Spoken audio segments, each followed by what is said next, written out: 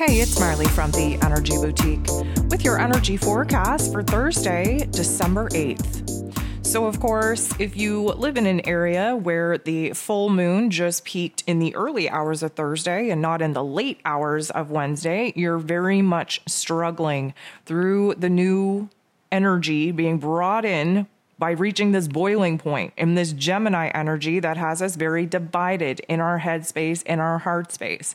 I would be absolutely shocked if you had a good sleep. If you did have a good sleep, I would say you're very lucky to have some individual placements in your birth chart in order to override this very, very high potent energy coming in from the full moon. Of course, we reach that full moon direct peak energy. That's the boiling point. That's the explosion point. And then the energy starts to dissipate. Yes, we're in this full moon energy for 3 days prior to, 3 days post the actual moon event. But as far as reaching that peak energy, we have that kind of, I'm going to say, release. And then we start coming down off of that energy. So the moon is going to be in Gemini all day. We're still very much trying to figure everything out. We're kind of adding a layer of intensity on the energy here today because this is Venus's last day in Sagittarius. She will be preparing to move into Capricorn energy very late Friday evening. And because of that, she's in the final degrees of Sag. We always have an intensity at the final degrees of any sign because we're supposed to be wrapping up the life lessons. If you need a refresher on what Venus being in Sag was supposed to teach you, go ahead, listen to the energy forecast that I put out for that. And kind of get yourself up to speed. We are going to feel a very dramatic shift after Venus moves out of this fire energy and moves into the earth energy of Capricorn.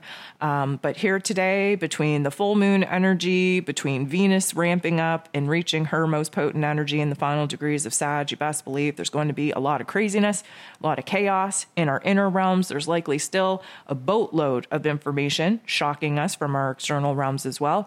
We have a lot to process. So there are 9 different aspects here today. 6 of them involve the moon.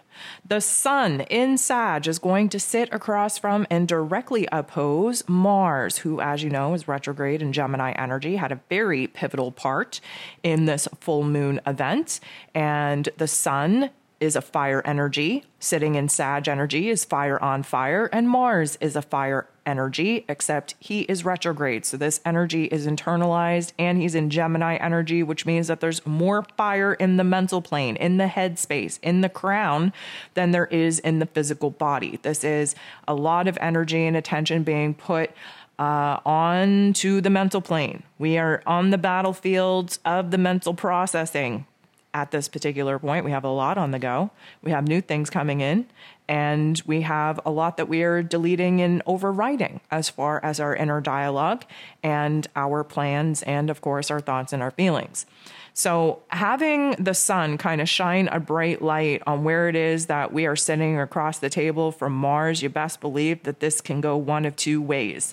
It can either inspire us, motivate us, really activate new dreams, new desires, new passions for us to process and think about and strategize and plan for, or it can push us over the edge. It can trigger a lot of frustration, a lot of anger, even a little bit of rage. Why? Well, because we have a lot of information coming at us that isn't going to sit so well. It's hot, it's spicy. We have to get over it before we can move on to another year. And we're also a little bit, I'm going to say, ticked off that we can't make moves. We just have to sit around and think about them right now. So, there's a lot of truth coming in, a lot of information shifting our perspective, our perceptions, our understandings, and not being able to take action on them is just a frustrating energy for us to sit in. Now, the moon is going to trine, which is a beautiful energy, with Saturn, who is in Aquarius energy. So we get this trine because the moon is in Gemini, in air energy, and Saturn is in Aquarius, in air energy. So, the air energies, these elements get along very well. What we're doing is we're merging the emotions, the motivations, our intuition, our heart space with Saturn's energy, which is karma, which is roles and responsibilities, which is new systems, new structures, new routines, new foundation. Now, keep in mind, the wheels in our heads are just a spinning. We have a lot of ideas. We have a lot of thoughts. We're trying to make plans. And Saturn's goal here is to make us come back down to earth, make us be a little bit more stable in our thought process, be able to focus and concentrate on recognizing what it is that we have to build in order to bridge the gap from where it is that we're at to where it is that we desire to be. So yeah, it can feel a little bit heavy. It can feel a little bit weighted on trying to complete a thought, trying to come up with a plan, trying to think very long-term and strategic on how it is that we are going to focus our time, our energy, our resources, our efforts in building a new foundation for ourselves to actually live upon and build upon. The moon interacts with Pluto in a positive way, thankfully. This is a huge, huge shift in our mental plane, in our heart space. What are we shifting to? Well, likely one path, one direction, one choice, one decision over the other. Again, that's what this Gemini energy is all about. Seeing the extremes in our choices, in our decisions, in our path, seeing the dualistic nature, the polarization of our heart, of our head space, the pros and cons of it all.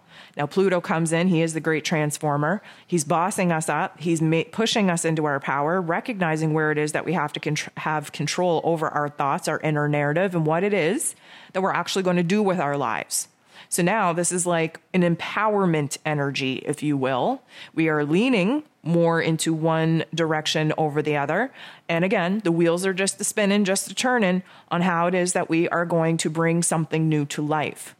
Venus goes ahead, bumps into the true node, which doesn't feel very good. It's a very awkward interaction. Venus, of course, is nearing the very final degrees of Sag. So there's this extra push on her to define what it is that she wants to do, what her new truth is, what her new values are, who she wants to take with her, what brings her a sense of peace and happiness and joy.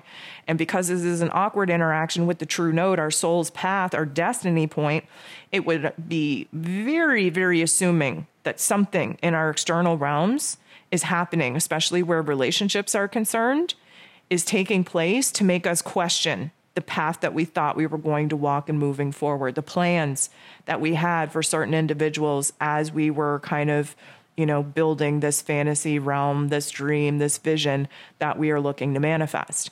Now, things need to happen in our external realm that don't feel good in order for us to gain a lot of perspective on, some of the people that maybe we weren't seeing for who it is that they are. Maybe we were seeing them in a vision in a way that we hoped that they would be. Well, we're still in this full moon energy. There are aha moments. There is new information. There is constant details being unearthed and emerging in order for us to see the very full, bright picture under this full moon. And it is likely that we are being illuminated to information and details that is going to have a huge impact on the way that we feel about certain people in our lives. Now, the moon is going to go ahead and square Neptune, get in the boxing ring with Neptune. What is the deal here? Well, first of all, we have to remember that the Gemini energy is very, very rooted in the ego self. The Neptune energy is very connected to the higher self, the spiritual self, the energetic self. What we got going on here is a disconnect from being able to align with our intuitions, from being able to really kind of capture a dream and a vision that is going to inspire us enough to boss us up and make us bold and brave and courageous enough to make the moves and to complete the transformation that is needed, because the moon in Gemini is over here trying to process the details of the here and now. We're very, very stuck in the here and now based off of the data, the information, the statistics of the here and now, instead of dreaming or creating a space where the magic of the universe and the cosmos and the possibilities that could happen outside of the realm of our current circumstances, we've pretty much closed the door on that. It's not a good look, not a good vibe. We're really struggling with it because the Gemini energy wants to just kind of tackle what is real, what is in front of us, what is the here and now, where the Neptune energy wants us to abandon all of that and think about the possibilities that we could conjure up if we could manifest a dream and a vision that actually triggered something in us that would make us motivated and inspired enough to do what we had to do to align with that vision and dream instead of settling for the circumstances that we currently have taking place in our here and now. The moon goes ahead, makes a positive interaction to Chiron, the wounded healer. This is a good jam, a good vibe for us. It means that we have kind of sat with ourselves. We have acknowledged the darker parts, acknowledged the pain, acknowledged the struggle, acknowledged the discontentment, that the dissatisfaction for some of the circumstances going on in our lives. We've taken a good look at what it is that we don't like. And that is the first step of bringing stuff into our awareness. The second step is to try and come up with some solutions on how it is that we're going to resolve some of these issues. And that's what Chiron is helping us to do, because he is the healer, right? Yes, he bears the wounds, but he is the healer that has the wisdom, the knowledge, the resources in order to heal said wounds. And the first thing that we need to do is bring some of the problems, the wounds, into our awareness. This is what we're doing here. This is what we're examining. We are moving through the painful process. We are growing. We are healing. We are evolving. We are improving. And a lot of this is done on the inner realm because of the moon, of course, being our heart space in Gemini energy, which, of course, is the head space. So we're trying to get an alignment there, and we're making a lot of progress. The moon is going to bump into Pluto, though, in a way that would suggest that something's coming at us in our exterior realm that we don't have control over, that's really going to tick us off, really going to push us into our shadow selves, really going to make us feel like we're not in control, like we don't have power, like we don't have a say. Now, this is a good test, okay? Keep in mind, we're still in the full moon energy. This is a good test to see how much power we actually have over our inner dialogue, our mental narrative. Because, let me tell you, we're moving into a particular life lesson that is going to be a very extended life lesson on our inner selves, how strong our inner realm is in order for us to be able to weather the storm going on outside of us, whether or not we're being swayed by that. This is a good indication of that. Something's going to happen in our external realm to trigger us, to activate us. And we may spiral, and we may take on a negative narrative, and we may start ripping ourselves apart and sucking the life out of our dreams. We may do all that.